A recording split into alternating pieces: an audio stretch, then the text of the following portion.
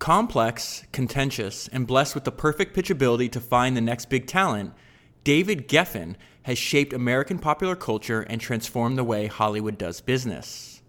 His dazzling career has included the roles of power agent, record industry mogul, Broadway producer, and billionaire Hollywood studio founder. But from the beginning, his accomplishments have been shadowed by the ruthlessness with which he has pursued fame, money, and power. With The Operator, Tom King, who interviewed Geffen for the book and had an unimpeded access to his circle of intimates, presented a mesmerizing chronicle of Geffen's meteoric rise from the mailroom at William Morris, as well as a captivating tour of 30 sizzling years of Hollywood history. Drawing on the recollections of celebrities such as Tom Cruise, Yoko Ono, Warren Beatty, Courtney Love, Paul Simon, and even Cher, whom Geffen nearly married, The Operator transports readers to a world that is as ruthless as it is dazzling, revealing a great American story about success and the bargains made for it. Okay, so that is on the back cover of the book that I'm going to talk to you about today, which is The Operator. David Geffen builds, buys, and sells the new Hollywood, and it was written by Tom King. And I chose that excerpt to start the podcast with because I think it's a great, one paragraph overview of the life and career of David Geffen, where you have this singularly focused, intensely driven, really talented entrepreneur, manager, business person, and yet how in that short paragraph the author uses the word ruthless twice. And that's in the other side to Geffen, where you have one of the most ruthless people that I think I've ever. This is going to be an interesting podcast because he definitely is. David Geffen is definitely one of the most ruthless people that I've ever covered on the podcast. And then I just want to finally point out that last sentence where he said, transports readers to a world that is ruthless as it is dazzling, revealing a great American story about success and the bargains made for it. So just keep that in the back of your mind as we go through the book today about the bargains that David is making for the success that he achieved. So just two quick things before I jump into the rest of the book. One, I found out about this book through a listener. So if you do have interesting founders that you want me to cover or books you want me to analyze on the podcast, please continue to send them my way. And second, I just want to take a minute or two and talk about this idea that I feel you and I have been talking about frequently for a fairly long time. And that's this idea of soul in the game. And there's a bunch of different founders that I've covered. This is not a comprehensive list by any means, but you definitely see that you can always tell if somebody has soul in the game by the way they approach their work, right? And so I think of people like Walt Disney, who I covered on Founders Number 2 and Founders Number 39. Steve Jobs definitely had soul in the game. Founders Number 5, 19, 76, and 77. I also have 2 bonus Steve Jobs episodes coming on the Misfit feed here in the next few weeks as well. James Dyson, Founders Number 25. Let me pull up this quote, and this is how you kind of one, if somebody has soul in the game, you'll notice it by the way they approach their work and the products they make, right? But also the way they talk. And so this is from James Dyson, his autobiography, which is one of my favorite books that I've ever read for the podcast. And this is what soul in the game sounds like when you're writing your autobiography. He says, "This is not even a business book. It is anything, or if anything, a book against business, against the principles that have filled the world with ugly, useless objects and unhappy people." So I love the fact that, one, he pokes fun. He's a very cheeky writer. If you read his book, he's very witty, but he also likes to talk. He likes to point out the ways in which his products are better. He's extremely confident in that manner. But he also hits on unhappy people, and this is my own belief that if every business was run by somebody with a soul in the game, it would make everybody else's life better because it's a more pleasant experience, right? So so James Dyson's one of them. Another example that comes to mind is Yvon Chouinard, founder of Patagonia. I covered him on Founders 18 and number 60. Henry Royce of Rolls-Royce fame, of course, he had soul in the game. If you read that book or listened to Founders number 81, it's very obvious. Enzo Ferrari, maybe soul in the game personified. The guy was one of the most obsessive people that I've ever covered. Founders number 97, 98. And then most recently, I talked a lot about this with the founder of Adidas, who I didn't even know existed before I started reading his book, or that book about him. And that's Adi Dassler, founder's number 109. And so I want to read this paragraph because I was going through a bunch of my notes and thinking about this week. And I'm going to read this paragraph from this book called Skin in the Game, Hidden Asymmetries in Daily Life by Nassim Taleb. And he's got an entire, it's probably like 7 to 10 pages where he goes over his idea about what soul in the game is and how you can, where you see, like how it makes somebody with soul in the game makes it obvious that they have that, right? And then I'm going to tie it back to podcasts, and then I'm going to get into the book. I have a point here. Just bear with me for a second. So first he says, this is Taleb writing, he says, anything you do to optimize your work, cut corners, or squeeze more efficiency out of it will eventually make you dislike it. And you know what? I need to communicate clearly here. David Geffen did not have soul in the game. And that's why I'm choosing to talk about this here before we get into the book, because you're going to see it was a great source of unhappiness, even though this guy has made billions and billions and billions of dollars, okay? So it says, it would eventually make you dislike it. Artisans have soul in the game. So now he's going to list some of the characteristics of people that have soul in the game. Number 1, artisans do things for existential reasons first, financial and commercial ones later. Their decision-making is never fully financial, but it remains financial. Number 2, they have some type of art in their profession. They stay away from most aspects of industrialization. They combine art and business. 3, they put some soul in their work. They would not sell something defective or even of compromised quality because it hurts their pride. Finally, the last one, they have sacred taboos, things they would not do even if it markedly increased profitability.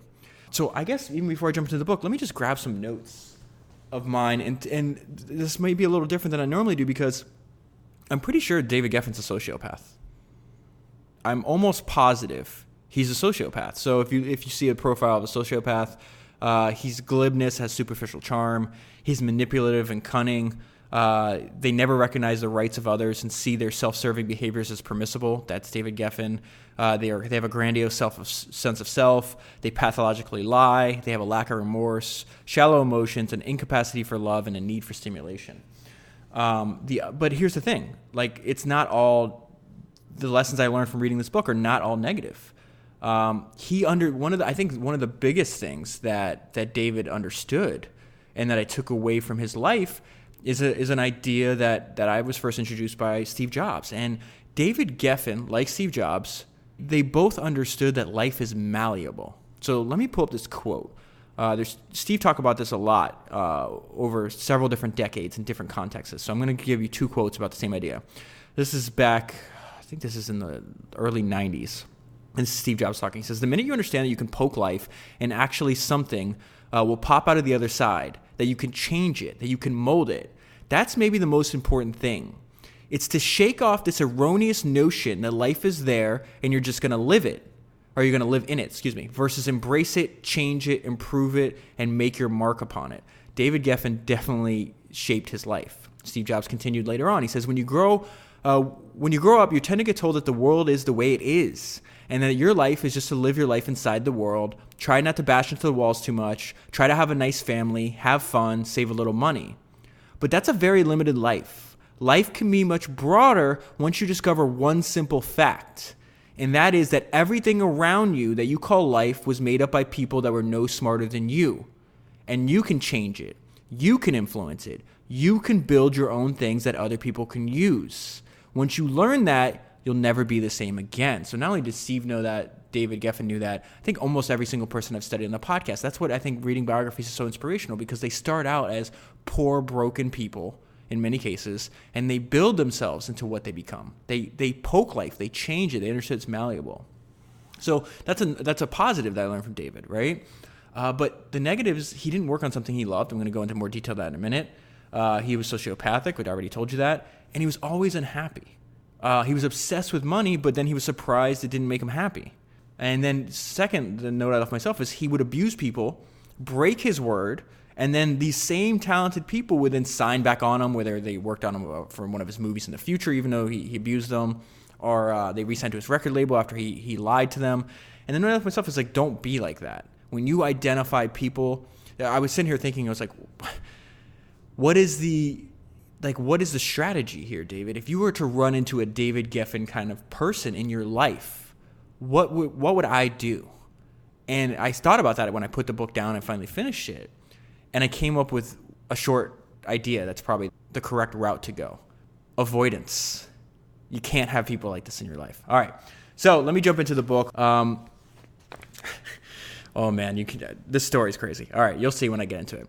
So first I'm going to jump into the forward. And here we have the author, Tom King, talking about it took him a while to convince David to give him access to write a book about him. So he says, I told him that I wanted to write a book about him. Geffen was aggressively opposed to the idea and quickly ended the conversation. A week or so later, I called him again. He softened somewhat because he told me that he'd recently read Buffett, The Making of an American Capitalist. Warren Buffett was Geffen's hero, and he implied that he would be pleased if his life merited a similar treatment. So one thing that you're going to realize about Geffen is he was heavily influenced by reading biographies of people he admired. Warren Buffett is one of those people. The other person that he wanted to pattern his career after was one of the founders of MGM, Louis B. Mayer. I'll get there in a minute. So eventually Geffen gives in. He's like, okay, yeah, you know what? This would be great. Like, he's extremely confident, egotistical. And so he's like, this would be great if my life, somebody wrote a book about me the way they wrote a book about Buffett. But the problem is, Geffen's not Warren Buffett. He doesn't have the same temperament by any means. So I'm going to start still in the forward. I'm going to talk about like some of his personalities and strengths. Okay, this is going to give you an insight into like what we can learn the good from him. He says Geffen had come to be involved with nearly every medium in the entertainment world, and he had been almost invariably successful. He was extremely successful in multiple domains. I'm not trying to downplay his talent whatsoever. I'm just saying that he was extremely ruthless. And the reason I bring this up is because, we don't want to be naive. But we have to realize that these people, if you're extremely ruthless and driven, you can also become extremely successful. There's a ton of people throughout human history. They're alive today. They were alive 100 years ago. They'll be alive in the future that are just like David Geffen. And we have to realize that these people exist. And again, my advice is avoid them. So he says, he was successful in almost every medium, right? From humble beginnings in Brooklyn, where he learned entrepreneurial skills from his mother, Geffen, with searing focus, that's a positive, unyielding drive, another positive, and outlandish nerve, I would also say a positive, had devised and implemented strategies to propel himself to the top of the heap of Hollywood power brokers. And I think one of the mistakes he made was he was competing in what's largely a zero-sum game, where most of life and business can be positive-sum. Now, here's some personality, these short little sentences that are going to give you the idea of his negatives, extreme negatives. Former executive at Warner Communications told Tom, the author of the book, I used to have phone conversations with David that would leave me sweaty. Stephen J. Ross, who is arguably the most important mentor Geffen ever had. Ross had done a great deal for Geffen, but Geffen did not see it that way. Geffen had repaid him by making insensitive comments to the press as Ross lay dying from cancer. A quote from Geffen's only sibling, his brother. Why would you want to write a book about him? Why don't you write a book about somebody who's done good for the world? So the forward ends with David Geffen doing what he does throughout his whole life, screaming. He's on the phone screaming at Tom. He says, I changed my mind. I don't want you to write the book. And by that point, it was too late. And it was interesting. Tom's reaction was like, oh, good. I'm glad we're having this fight because now I see how David was with most people in his life, so I can write a more authentic book about him. Okay? All right, so I want to start in the early days. I think to understand David Geffen, you kind of have to understand what I would describe as like the proto-David Geffen, which was his mother. I think her name was spelled Batya, or pronounced Batya. This is before David was born. Living at the poverty line and lacking even the money to buy milk for their baby, the Geffens went on a relief program. They immigrated. They're from Russia. At least she was from the Ukraine at the time. And they're living in New York City, don't have a lot of money. Okay, so it says they're living at the poverty line, lacking even the money to buy milk for their baby. This is David's older brother. The Geffens went on a relief program. But Batya was a proud woman who felt a deep sense of shame when welfare workers visited their apartment. She also married somebody that was not like her. It's a description of David's father. There was one thing she now understood fully. The man she married 2 years earlier, he was simply not ambitious. Batya was extremely ambitious. She was embarrassed that she couldn't make any money. She was extremely hardworking, a very powerful personality. So she starts her own business. And they said there's a lot of they call them, I think, heavy. Well, let me just read this part to you. She's going to create by hand and eventually manufacture her own line of bras, okay? And it says, the bra she made was a good one, and the word of her talent spread quickly. Her world in New York was populated with scores of heavy-set immigrant women, and Batya sensed that there was a market for inexpensive, custom-made brasiers. Facing the most desperate financial situation of her life, she established a small home business, and this business was relatively successful. She kept it for 40 years, a good amount of time. Now, this is the person behind the business. Batya moved about the neighborhood with the force of a hurricane. You could easily say that about David as well. She was convinced she was put on the earth to tell people how things ought to be done, whether or not they asked for her instructions. You could say that about David as well. She was incapable of seeing life through anyone else's eyes other than her own. Her son also possessed that quality. David was her favorite.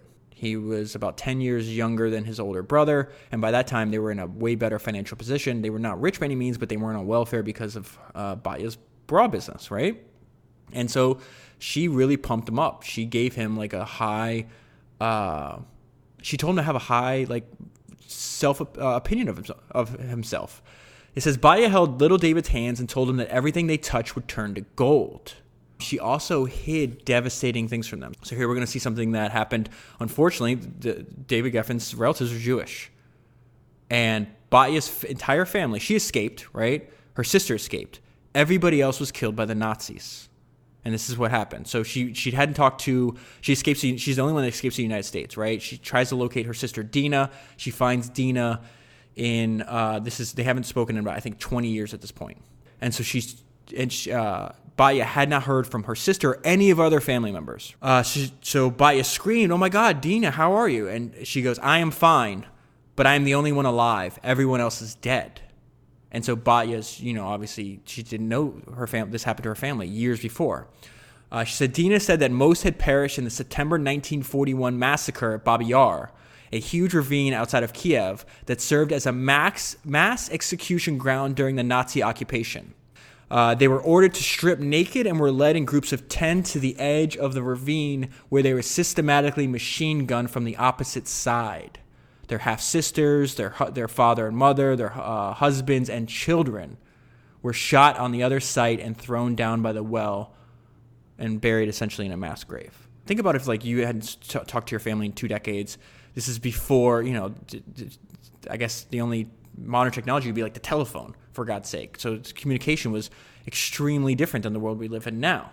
And you find this out, what do you expect? Even a strong woman like Batya, she winds up having a nervous breakdown. She spends time in an asylum.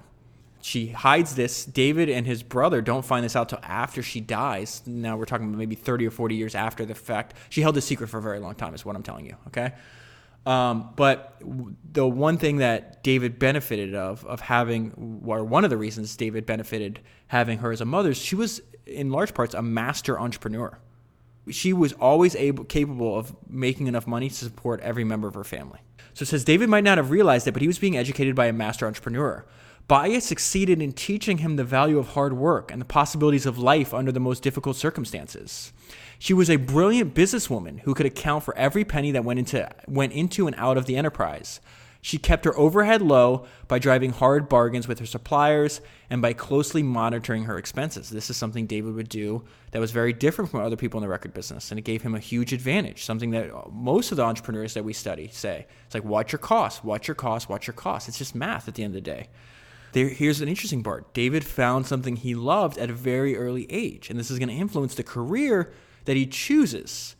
But we're going to see he runs into a fork in the road, where it's like, okay, I can choose the world I love or the one that's going to make me money, lots of money, and faster. And so he chooses the second road. And I think that is a big takeaway here, that if you're doing things for money, money will solve money problems. But David was extremely, extremely unhappy. It's not going to solve your unhappiness problems. We see people that are rich and successful all the time, and they kill themselves because they never figured out how to be content with life. David obviously never committed suicide, but he's largely discontent from the time we meet him as a young adolescent till the book ends. This book's 20 years old. So I think he's in his 70s now. I think the book ends when he's like 57 or something like that.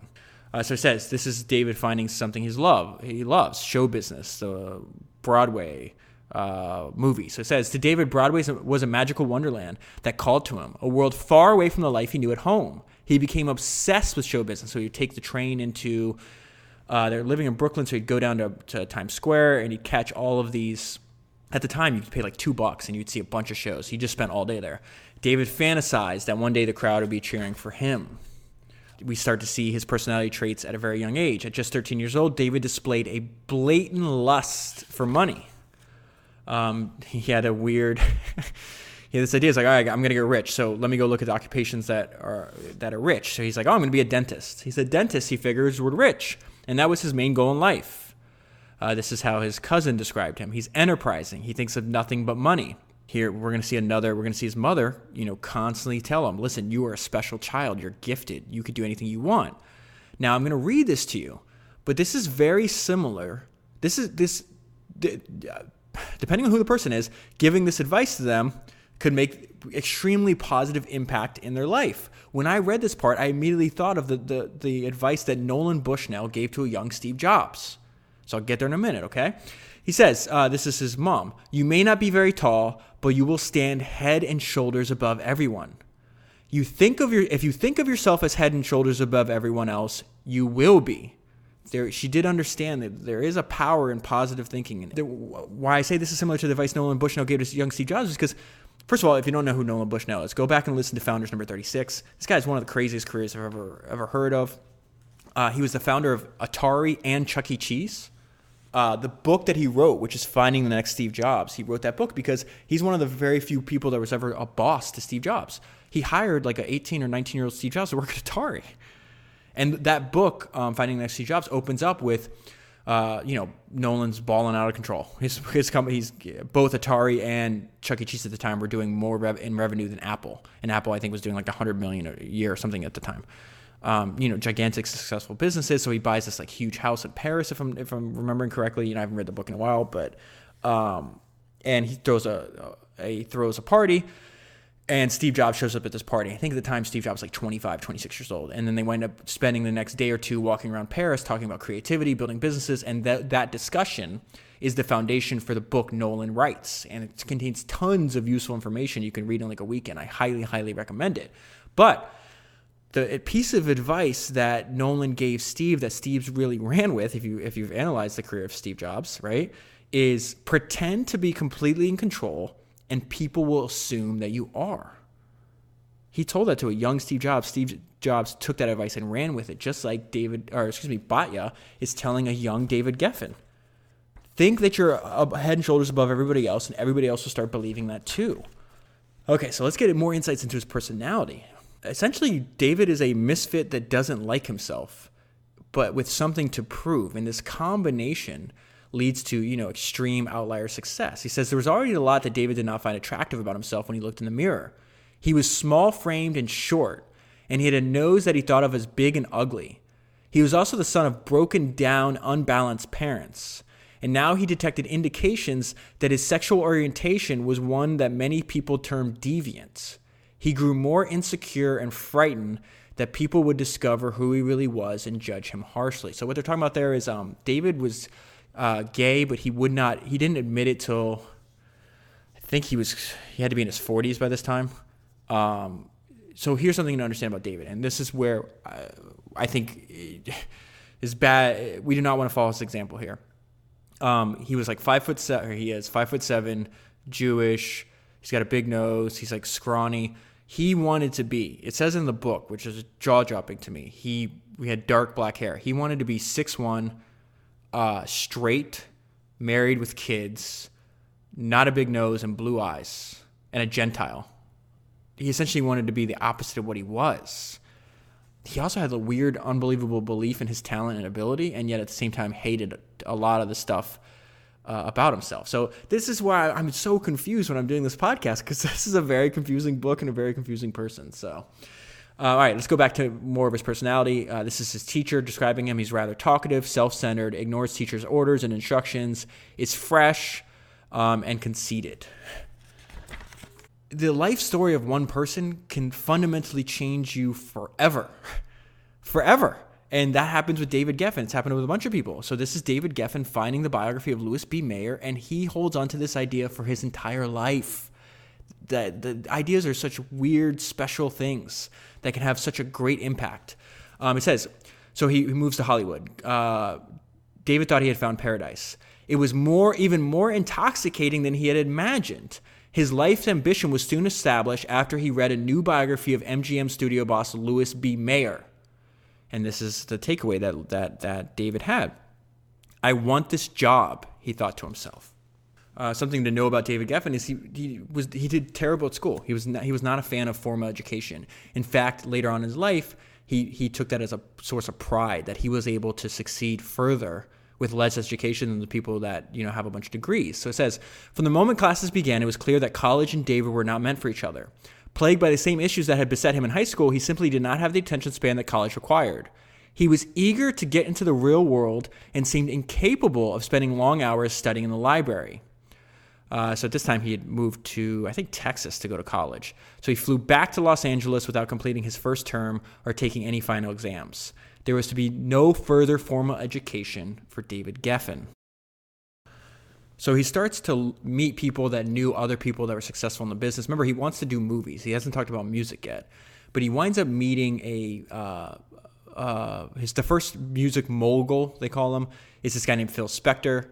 At the time they're writing this book, Phil is this crazy person. We now know Phil Spector was convicted of homicide or manslaughter or something like that. He's serving like a 20-year sentence, and he's in his 80s right now. So this is Spector's extremely violent. He winds up pointing a gun at David too, and other people. He would just constantly point guns at people. So we kind of see this. But the note of myself on this page is we must learn not to emulate these behaviors. So it said Spector was the first music mogul David saw in action, and he studied his every move. Spector was only more than 2 years older than David, but he was already a millionaire and a star. He was a renowned eccentric, and most people around him felt it was understatement to call his behavior unbalanced. He was an egomaniac, a control freak, and a screamer. You could also say that about David. He realized that Spector achieved his success without either movie star looks or a terrific singing voice. I could do this, David thought. Okay, so David has a bunch of menial jobs in Hollywood, gets fired from a lot of them. Eventually, somebody gives him the idea. It's like, why don't you become an agent? And they set him on a path that he didn't intend for himself. And they said, hey, a lot of agents start out in the mailroom at William Morris or agencies like that. And so that's what he did. He gets a job. Now, here's the deal. He lied about being, graduating college, and he also lied about being Phil Spector's cousin to get the job. David lies. Geffen lies a ton in this book. But that's not really my main point here. The point was that if they found out that you lied on your application, you get fired from that. So David devises a plan to avoid that. And then his plan winds up producing unintended positive byproducts. This is a very interesting part. Let me read this to you. He devised a plan. He came in an hour early every day for 4 months and rifled through every one of the bags of mail, hunting for a letter from UCLA that he was certain would arrive that would inform the Morris office that the university had no idea who David Geffen was. Now, here's the thing. The president of this company at the time attributed his early arrivals to ambition, but in truth, it was simply terror. So he winds up ingratiating himself into the people that are running the business, and he does this his entire life. He uses mentors. He would flatter older people that are in positions of power, and he'd leverage their relationship to get to go where he wanted to go next. And then what happens is he would burn the bridge, talk crap about them, to do things that you shouldn't do for people that are helping you. In the surest sign yet that Geffen's moral compass was off kilter, he did not believe that he had done anything wrong. So what happens is that the letter comes and he forges it. He felt he had simply exercised his gift for resourcefulness. This was to become the most repeated tale of his career, and he proudly boasted about it throughout his life. So now we're going to understand more of his personality through the view of the other people working in the mailroom with him. Demonstrating an arrogant disregard for the views and welfare of his fellow people, they compare him to this character called Sammy Glick, who was in this really popular novel in the 1940s. It says, demonstrating an arrogant disregard for the views and welfare of the fellow people, Sammy Glick was a backstabbing huckster who employed appalling tricks to run to the top in Hollywood, kicking others off the ladder as he rose higher and higher. Having tossed aside all notions of right and wrong, young David Geffen simply lived by different rules than did the rest of society around him. Unconstrained by traditional ideas of acceptable social behavior, he was free to use all the resources at his fingertips to achieve his lofty goals. Continuing that paragraph, employing the strong work ethic he had learned from his mother, Geffen simply worked harder than anyone else. And that is true. He would essentially be working 24/7 nonstop. And then this is in what? I think we're in what's my guess here? 60s maybe? At this point in the book. And, the people that are running the company are going to realize, hey, this guy here that is working the mailroom first of all, he does any task that we assign him, and he does it rapidly. He goes above and beyond his job. These are the good things about David. He goes above and beyond his job. He'll spend more time doing it. He has nothing going on. He's not in school. He has no family. He's not, there is a very special time in a person's life, in my opinion, of this early, let's say after high school, college age, early 20s, where you have the only responsibility you really have at that point, and for most people, is themselves. So anyways, my point being is David, at this point in the story, David Geffen he's got nothing but time. He's got no money and a ton of drive and nothing but time. And when you combine no money with, one of the most driven people I've ever come across, and every minute of the day that he's not sleeping dedicated to that, of course he's going to make progress. Of course he is. So that's what we're seeing here. Now, he's also crazy, but he has a lot of smart ideas. And I think this is a smart idea, to never settle where you are.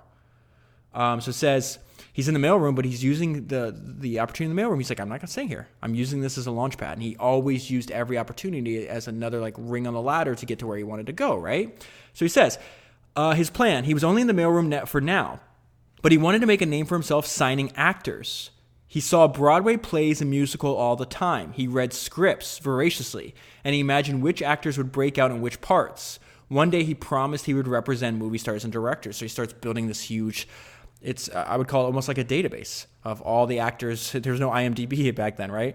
About the actors that he liked. Okay, reading all these scripts, he had, going back to what David Ogilvy told us, the good ones just know more. David Geffen knew more. He was willing to do that. And when I read this section, it made me think of one of my favorite quotes. It's from Bruce Lee, and it says it's about not seeing limits, only plateaus, right? So he says, this is Bruce Lee. He says, if you always put limits on everything you do, it will spread into your work and into your life. There are no limits.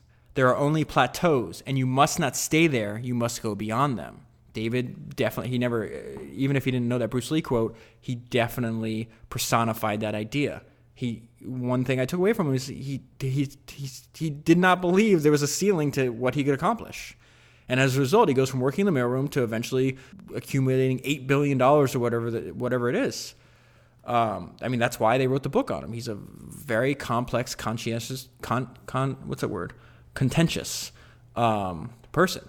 Okay, so this is how David builds a relationship with the president of William Morris. So it reminds me a lot. If you listen to my podcast I did on Aristotle Onassis, it was Founders number 84. Onassis did something like this too. He fled the Greco-Roman War. He winds up as a refugee in Brazil, 17-year-old kid. He's got to build up from nothing. And he did a similar thing to break into.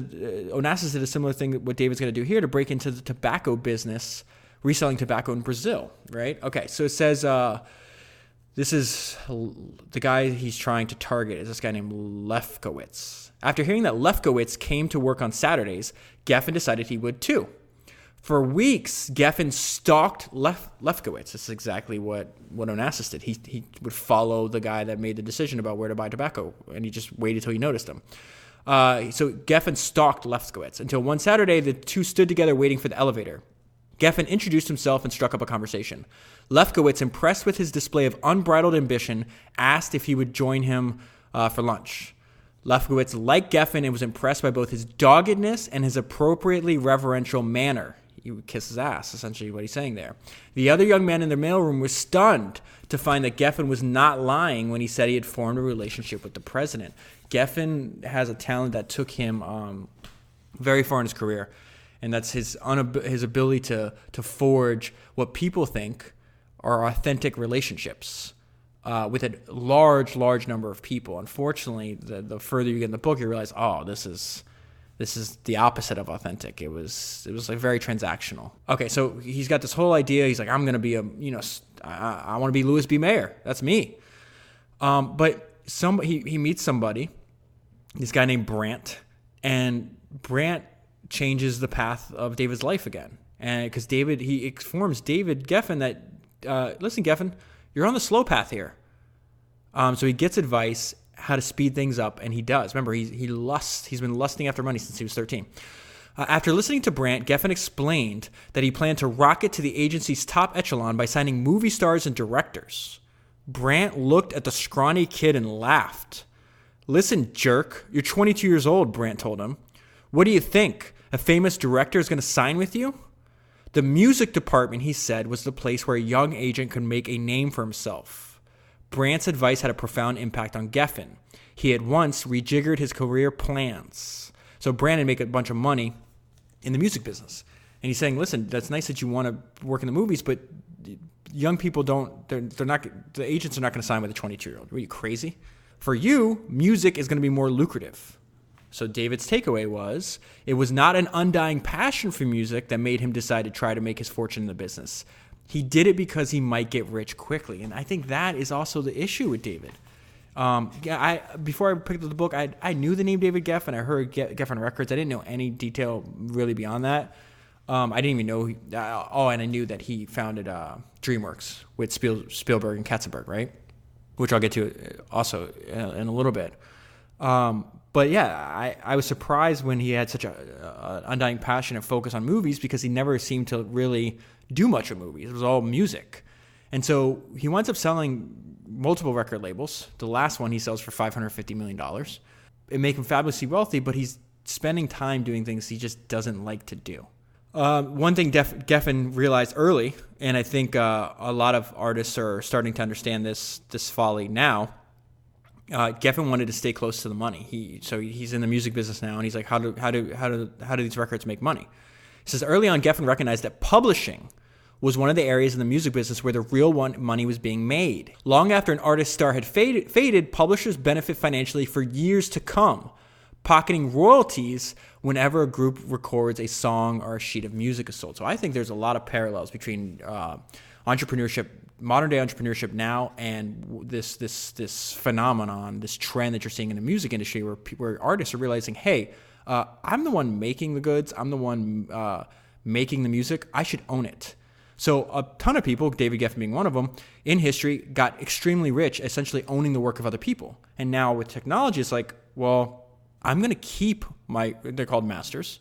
I'm going to keep it's the publishing rights to your music. That's where they make so much money. So these musicians are smartly realizing, hey, I don't really need to give away all my work and make this, old dude rich. The analogy there is like, ownership is to the entrepreneur what publishing rights is to the musician. And I think if independent entrepreneurs should study what independent musicians are doing, and they're making and some of these people are young kids. I've been listening to a lot of their interviews and stuff, and they're extremely adept and understood the pitfalls of the previous generation and are avoiding that masterfully. Okay. So what he does here, the reason I bring this up for Geffen is he's an agent, but then he never does just one thing. So he signs musicians, and one of the first artists he signs, she is a singer and songwriter, but that's not where David's going to make his money. So he goes to her, he's like, listen, I'm going to, and usually at this time agents would like book tours. That's how they'd make money, right? And so he's like, why don't we do this? Why don't we start your own publishing company? They call it Tuna Fish Music, I think. And when her albums would do okay, but she made more money by writing songs and then giving them to people like Barbara Streisand and all these other people. And so when another singer used her song, she would constantly make money like on the back end, like on a residual basis over and over again. And so that's actually how David becomes a millionaire. So I just want to set that up. I'm not there yet, but that's the first of many businesses that he's going to sell, and the first one that makes him a millionaire. All right, so at this point, he is an agent, but he's also a manager. He's doing both, and he's keeps jumping around from agency to agency because he's signing people, he's having success, and he gets recruited. And he's in his early 20s here, so he becomes successful rapidly. It was not long before Geffen grew bored, restless, and unhappy at the Ashley famous agency. That's the one he's at. Even though he was signing some of the biggest acts in the business, booking concerts was tedious and thankless work, and there was almost so much money to be made. So the question was like, what are you going to do next? Soon, Geffen became obsessed with the brazen idea that he ought to quit the agency and form his own record label and personal management firm. This is exactly what he's going to do. Having studied Clive Davis, he decided that he, too, had the savvy to make it in the record industry. It was not much of a stretch for him to envision David Geffen, the music mogul. So that's a good idea. I think seeing somebody else do something gives you the confidence that maybe you can do it as well. David Geffen sees Clive Davis. He's like, hey, I know Clive. I can do this as well. Now, he doesn't stop there, though.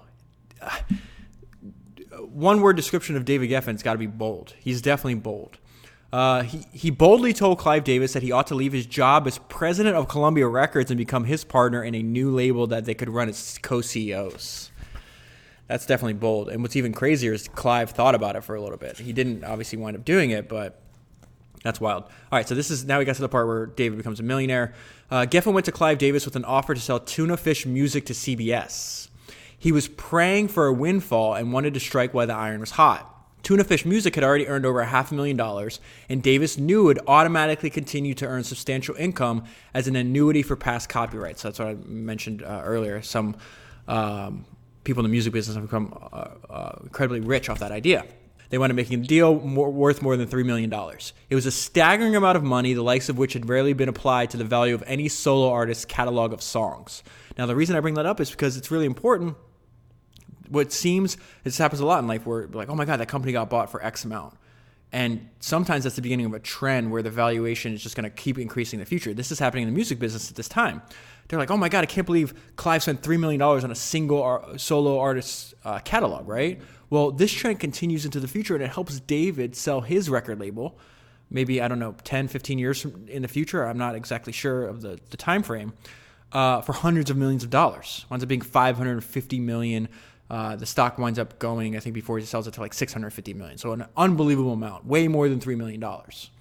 It says Geffen was riding high, yet he remained unsettled and plagued by feelings of insecurity and dissatisfaction. We see this over and over again. People are thinking that, hey, whatever's wrong with me can be solved by money. Money solves money problems. But if you're deeply unhappy, you have issues that you haven't rectified, if you're spending your time doing things you don't like to do, if you have bad relationships, like money's not going to solve that problem. I think of, one of my favorite people I used to learn a lot from. I read his books. I watched his show, Anthony Bourdain. For many people, traveling around the world, eating great food, filming a TV show about it. It seems like the best job in the world. I think Dave Chappelle opened his last special. What was it called? Sticks and Stones, maybe, with this very same point. Like, most people look at Anthony Bourdain, he's the best job in the world, and he killed himself. And so Dave was using that point. It's like, hey, my life's good, but it's not great. I think he used the analogy. It's like, my life's like an above-ground pool. It's a pool, but he's basically saying, hey, I know it looks like I'm Dave Chappelle. I'm traveling around. I'm getting paid $20 million for every stand-up special, but I also have problems too, and problems that my money's not solving. So I think that's just important to know. He was driven by the devil that constantly told him he needed to be bigger, more, and something else. He simply was not the kind of man who's going to stand in one place for very long.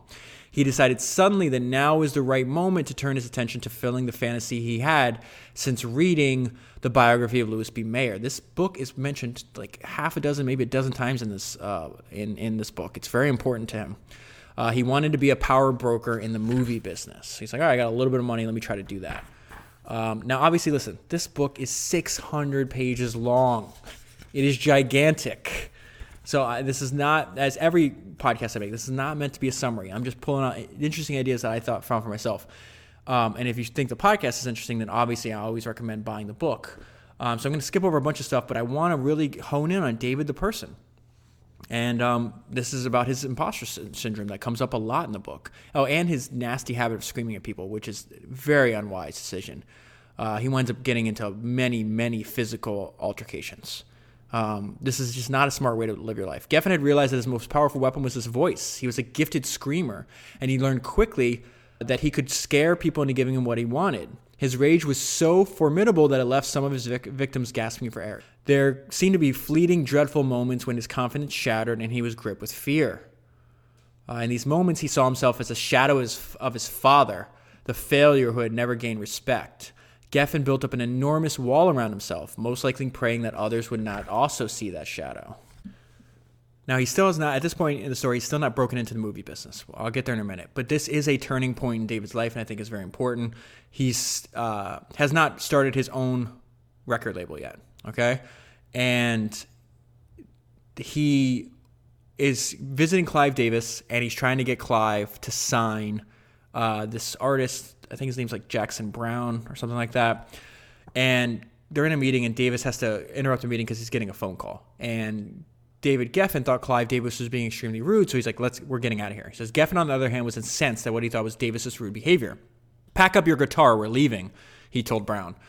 Brown dutifully put his guitar and followed Geffen out of the office and past where Davis was talking on the phone. Wait, Davis shouted after them, but Geffen had already reached the elevator. Geffen's next stop changed the course of his life. He turned to Ahmet Ertegun and asked him to sign Brown to a contract at Atlantic.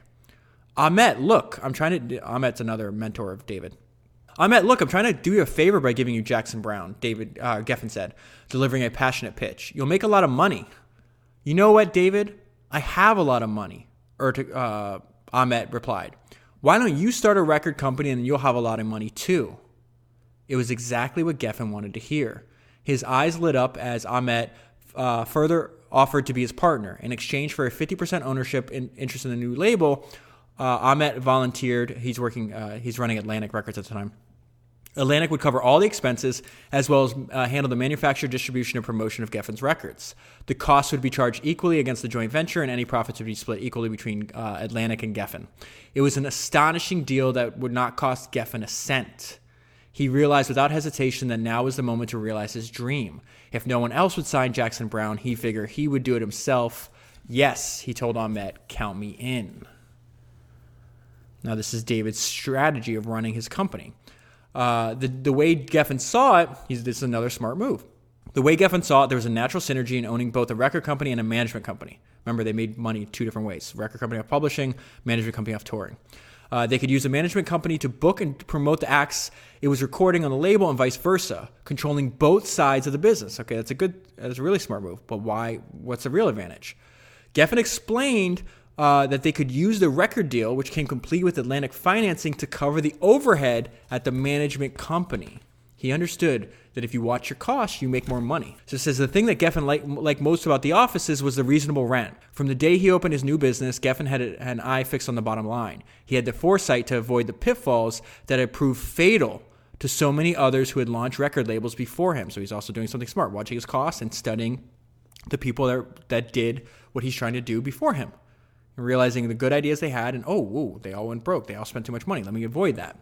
He calls it being that it was fatal, and that indeed it was fatal. He was overhead averse and did not feel the urge to redecorate or to hire a large staff. For all of his money, David Geffen was turning out to be rather frugal. He well understood the delicate balance between profit and loss can be upset if expenses are high.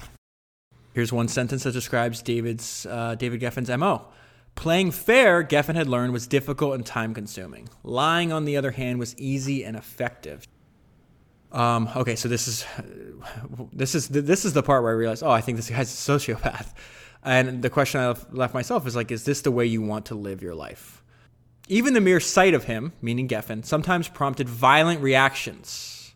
Remember, humans, the lowest common denominator in our conflict resolution in our species that has been very well documented is not words. When words fail, we inevitably go to violence. And this is why you don't want to be a jerk. You don't want to be, I see these people online, they just like send nasty messages to people they don't know, or just the way they talk about people. You don't want to go around creating enemies. I don't understand why you're doing that. And even that, if you have a disagreement, try to remain calm. David would throw things at people. He would curse at them, yell at them. The problem is people can hit back, and they do. He had guns pointed at him. He gets hit with eggs. He gets punched multiple times. Is that really what you want your life to be? It's so silly. It doesn't have to be. Even the mere sight of him sometimes prompted violent reactions. Someone driving by pelted Geffen with eggs. Friends pulled. I'm going to skip over, or going to give you a bunch of highlights of different violent interactions he's had. Friends pulled the two apart just before it was likely to escalate into a fist fight. Jerry Heller got into a screaming match with Geffen. The two shouted obscenities at each other from their respective windows. They had offices next to each other.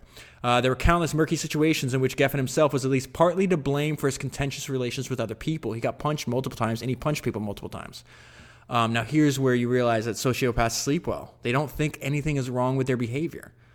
My own personal view on this is the opposite. David would get into let me read this to you and then tell you a book that heavily influenced my thinking on this. There were countless other murky situations with Geffen himself was at least partly to blame for his contentious relationship with people in the business. But Geffen's conscience always remained clear. Quote from him, "I don't have the burden of bullshit and lies and deceit and cheating. None of that plagues me because I don't do any of it." What? He does that almost every day. What is he talking about? "I think I'm unique in this business. I can sleep at night." Oh, you gotta run the other direction if you ever get around people like this. They sleep well because they don't think anything is wrong with their behavior. So anytime something would happen, David would blame other people. If a record didn't sell, if this deal didn't go through, it was never, ever his fault. Ever. It was your fault. You're an idiot. I'm great. I read this book a few years ago. It's called Extreme Ownership. It's the exact opposite of this. It's saying, hey, no matter what happens in your life, assume that you're the one responsible and try to do everything you can to fix it. Like, that's a brief explanation of the general idea. And so that example is like, okay, let's say you're running a company and your subordinate, one of your employees gives poor customer service or makes a mistake. Okay, yeah, most people are like, oh, you're an idiot. In some cases, that is true and you'd have to fire the person where the case is. But in this book, it's like, okay, I am at fault here because I'm the leader. I'm the one in charge. I clearly did not communicate. I was the one that made a mistake. Maybe one, I hired the wrong person, or two, maybe I didn't communicate the level of service that this company does. And that flips everything around completely because it goes from being helpless to realizing, hey, I have agency over a lot of situations in my life, and the ones I don't have agency over, I'm not going to worry about because they're beyond my control. But everything else, I'm going to say, okay, I clearly made a mistake here. I'm going to learn from this. I'm going to fix it. And I think that's a much more powerful operating system for life than Geffen's, where it's like, oh, everything went good. That was me. There was a mistake. It must be you that you're an idiot. So this is the record label he starts is the first one. This is not Geffen Records. This is not his big one that he sells for $550 million. This is called Asylum. After a year, he sells his business and he agrees to an employment contract. And he agrees to his employment contract ? Like, this does not seem, David didn't like having partners. He didn't like being told what to do. Why would you assign an employment contract? Well, he had to because he's going to get some money out of it. Although Geffen's goal from the beginning was to one day sell Asylum and reap a cash windfall, he was taken off guard by Ross's offer. Geffen did not contemplate for 1 second declining Ross's offer because he had an insatiable hunger for money. He was also motivated by the fear that Asylum's fast rise had been a fluke and it could fall apart at any moment. "You can have it for $7 million, Geffen blurted out. Without blinking, Ross agreed to Geffen's price. But then he says you have to sign this employment contract. They wind up having a falling out. Eventually, he's going to start working into he's going to work in the movie business because Warner has not only music but in movies. And then he's going to get fired after 11 months. I'm going to talk about that in a minute. And then he spends years essentially doing nothing because he's got this employment contract where he's getting paid all this money to not go to work. So it wound up being a mistake. But now we find David Geffen at 30 years old, rich and depressed. Just 30, he claimed that his net worth was about $12 million. But he was surprised to realize that the millions of dollars he had just banked and the trappings he had been able to acquire with it did not make him happy. It hit him when he was in London on a business trip, lying in bed on a posh hotel, smoking a joint and staring at the ceiling. All of his life he had dreamed of being a multimillionaire, thinking that money would solve his problems. It had not, and he fell into a deep depression. And I just want to draw your attention to a meeting. So David Geffen becomes friends with and makes a relationship with this guy named Barry Diller. At the time, Barry Diller is the head of Paramount, the movie studio. And so they're traveling, and this is where David Geffen is going to meet Barry Diller's assistant, Jeffrey Katzenberg. I bring this up because Jeffrey Katzenberg winds up being, in the future, David's business partner. So at the airport in New York, Geffen and Diller were met at customs by Jeffrey Katzenberg, a 24-year-old New Yorker who that year had been hired as Diller's assistant at Paramount. Among his jobs was expediting the chairman's customs check at airports. So he didn't want to wait long to get through customs, right? Geffen, who had wasted many hours in customs, was flabbergasted as Katzenberg's oiling of the custom workers enabled him and Diller to breeze through the process. Katzenberg was 8 years his junior, but Geffen saw immediately that Katzenberg had hustler-like qualities that he himself had displayed at that early age. So at this point in Geffen's life, he finally gets to do what he wants to do. He's kind of like being groomed to eventually take over Warner Brothers Studio. This is where he's learning the movie business and realizing him and the movie business are not compatible. So he winds up seeing a rough cut of this movie that Clint Eastwood is making. It's called The Outlaw Josie Wales. And so now he goes to have a conversation with Clint Eastwood, and it's going to be kind of a smack in the face. Clint, this is the best picture you've ever done, Geffen said. I only want to suggest one thing. I think it would be better if it was 20 minutes shorter. I'm glad you took the time to see the picture, and I appreciate your comments, Eastwood said calmly. Why don't you study the picture some more and see if you have any more thoughts? When you do, give me a call over at Paramount. Remember, he's making movies at Warner Brothers. So he says, why over at Paramount, Geffen asked. Because that's where I'll be making my next movie, Eastwood threatened. Realizing that he put his foot in his mouth, Geffen quickly recanted. Clint, this picture is perfect, he said quickly. I wouldn't change one frame. Thank you very much. He dashed back out of his office. The exchange was an ominous sign because it showed that Geffen was not versed in the old studio games where producers and executives alike lie to one another about how much they love each other's movies.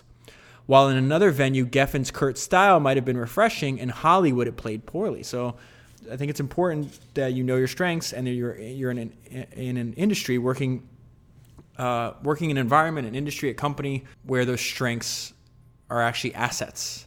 In the music business, he could go around and say, this is a terrible record, we're not going to put it out. They could be kind of brutally honest. The movie business was not like that at all, and it moved a lot slower. Geffen, it was very, hyper. I don't know even what word to use there. He woke up and he went, and then he fell asleep and woke up and went. He was very impatient.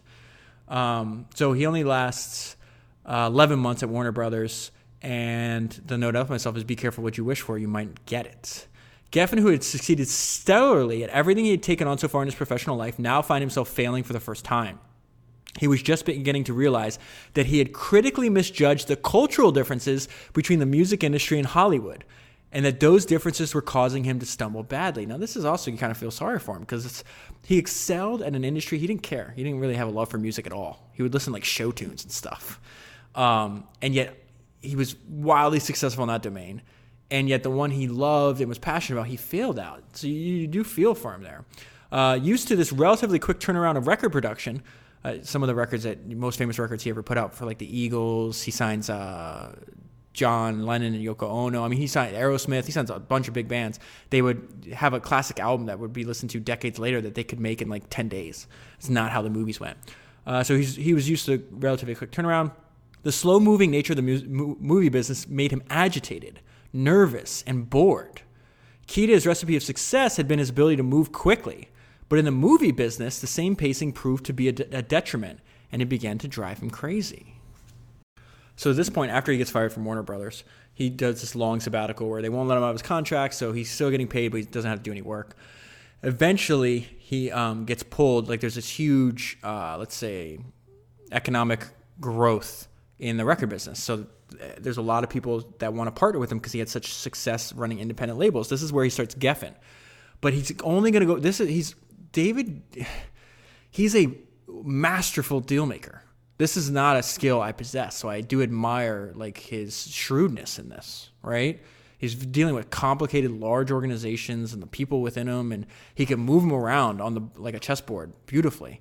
Obviously, some of his tactics were distasteful, but he was very effective. And so this is another example of that. He's getting pulled back in the music business. He doesn't want to go in the music business. He still wants to be Louis B. Mayer. So he's like, I'm going to go back in the music business, but only on my terms. So he's got Mo Ostin, who, along with Stephen Ross, is the head of Warner, and Warner is like becoming this huge media conglomerate, right? And eventually, he's going to turn on Mo, but that happens later. So it says, but Geffen told Mo Ostin that he would not content to simply run a label. In part because of his failure at Warner Brothers, he wanted more than ever to prove himself a worthy producer of motion pictures. Geffen told Ostin that he would make a record deal if Warner also agreed to bankroll him in movie and theater ventures. This is a very unique... He remember I started the podcast talking about he understood what Steve Jobs said, that this life is malleable? Well, Geffen's like, I'm going to make my own deal. You're gonna fund my if you want my music business, you have to fund my movie and Broadway pictures too. Broadway, I guess, theater. So it says you have to bankroll my movie and theater ventures. Geffen had 3 years to stew about his first crack at the entertainment business, analyzing what he did well and figuring out the areas where he wanted to succeed.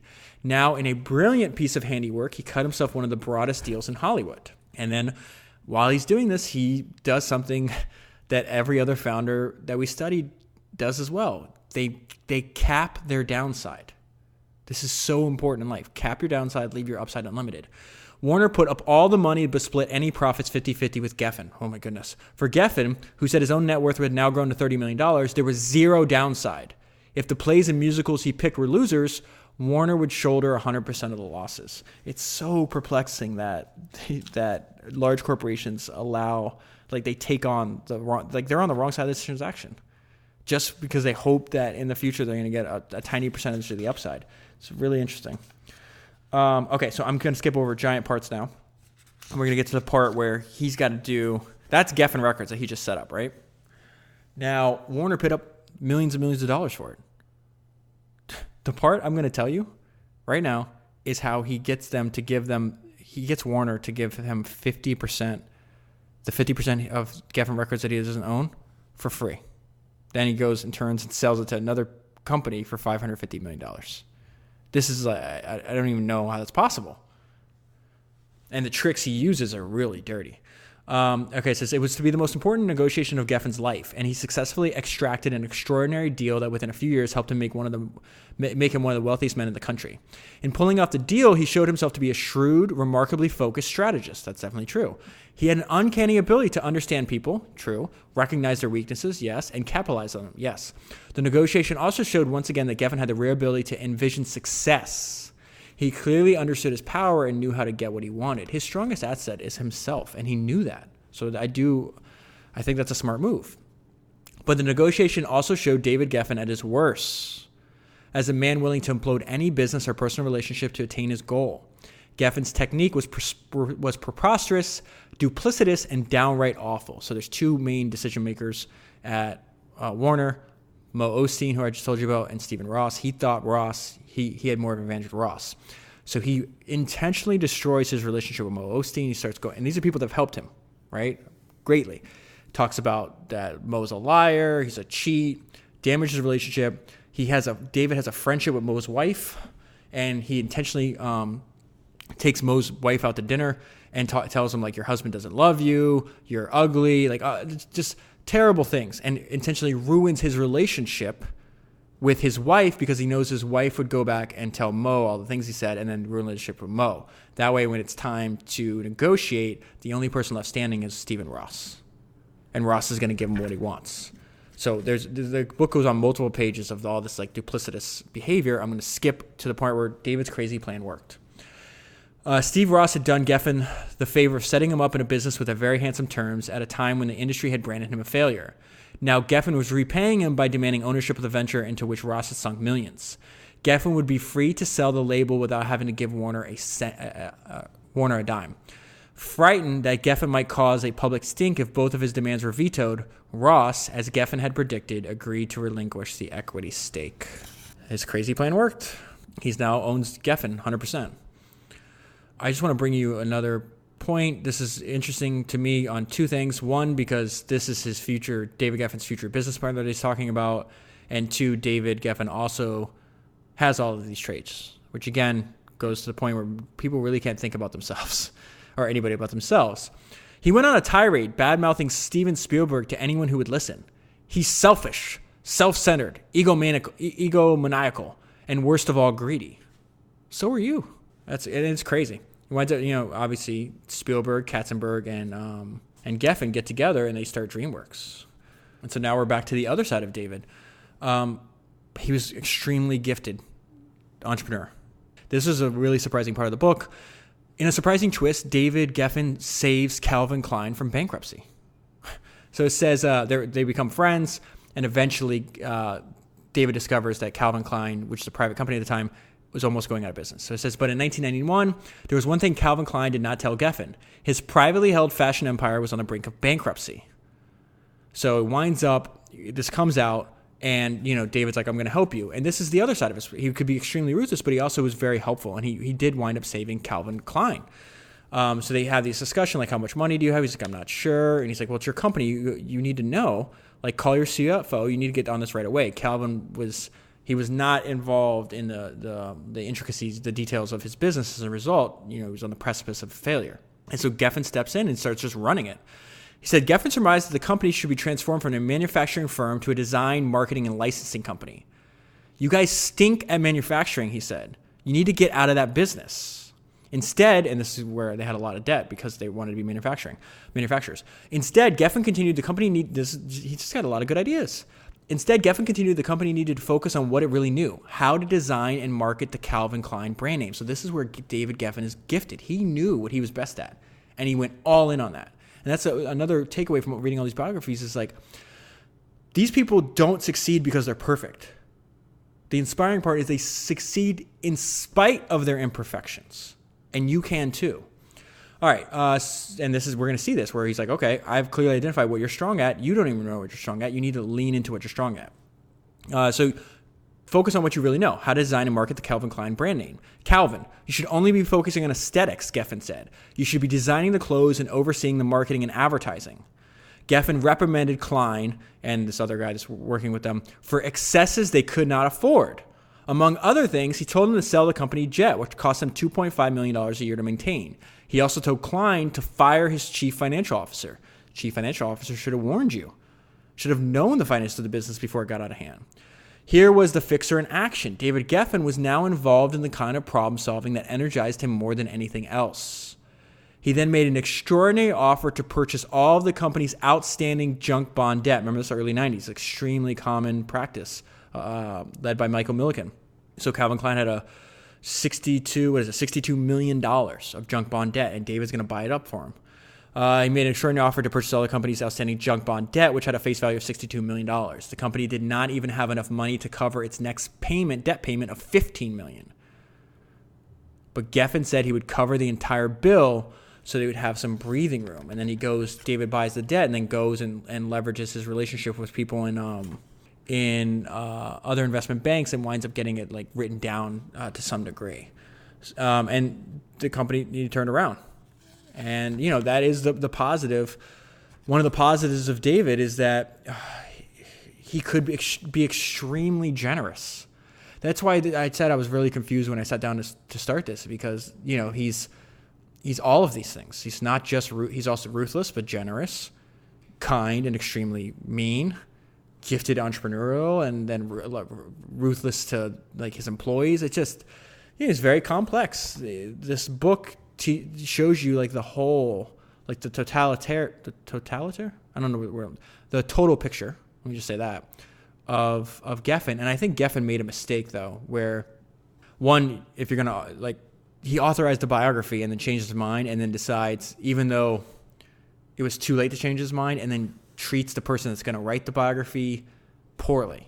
So this book is a fascinating book, especially like you hear about all kinds of behind the scenes of making, records that are famous for decades. They've been well known in movies, and you see these like machinations that happen behind the scenes. But I would say going into it, what's the chance that, think about if you were hired to write a book about somebody and then that person treats you really poorly. Like, we have to know that there's going to be some emphasis. It's only natural. It's only human to that it's going to be colored that way, you know? So what I'm trying to do is really pull out, he was he's still alive, so extremely flawed person on an interpersonal level, but he's also extremely gifted at what he chose to do. And yet you could be gifted at what you chose to do, and if you choose the wrong path, the path that you don't really want to be on, and you're doing it just for money, you probably won't be happy. There's a lot of lessons here. All right, so I'm going to close on this. This is David Geffen's assessment of David Geffen. The entire history of his life since he was an early young man, he would constantly be trying to work out his mental demons, and so he'd see a psychiatrist weekly, I think for his whole life. And, he got a lot of insights into who he was as a person, so this is some quotes from a Rolling Stone interview. I've been working on myself and my demons and my nonsense and my fucked upness for a long time, which is not to say that I'm still not a little fucked up. I think you get better and better in tiny increments, and you die unhealed. So I'll leave the story there. If you want to buy the book and support the podcast at the same time, buy the book using the link that's in the show notes, or it's also available at founderspodcast.com. If you buy a book, buy this book or any of the other, I think it's 110 or 112 books on that list right now, if you want to take a look. If you buy any of those books using that link, Amazon sends me a small percentage of the sale at no additional cost to you. It's a great way to get read a book that may change your life and support the podcast at the same time. One other favor, please, this week, tell at least one other person that doesn't already know that Founders exist about this podcast. I'd greatly appreciate it, and I will talk to you again soon.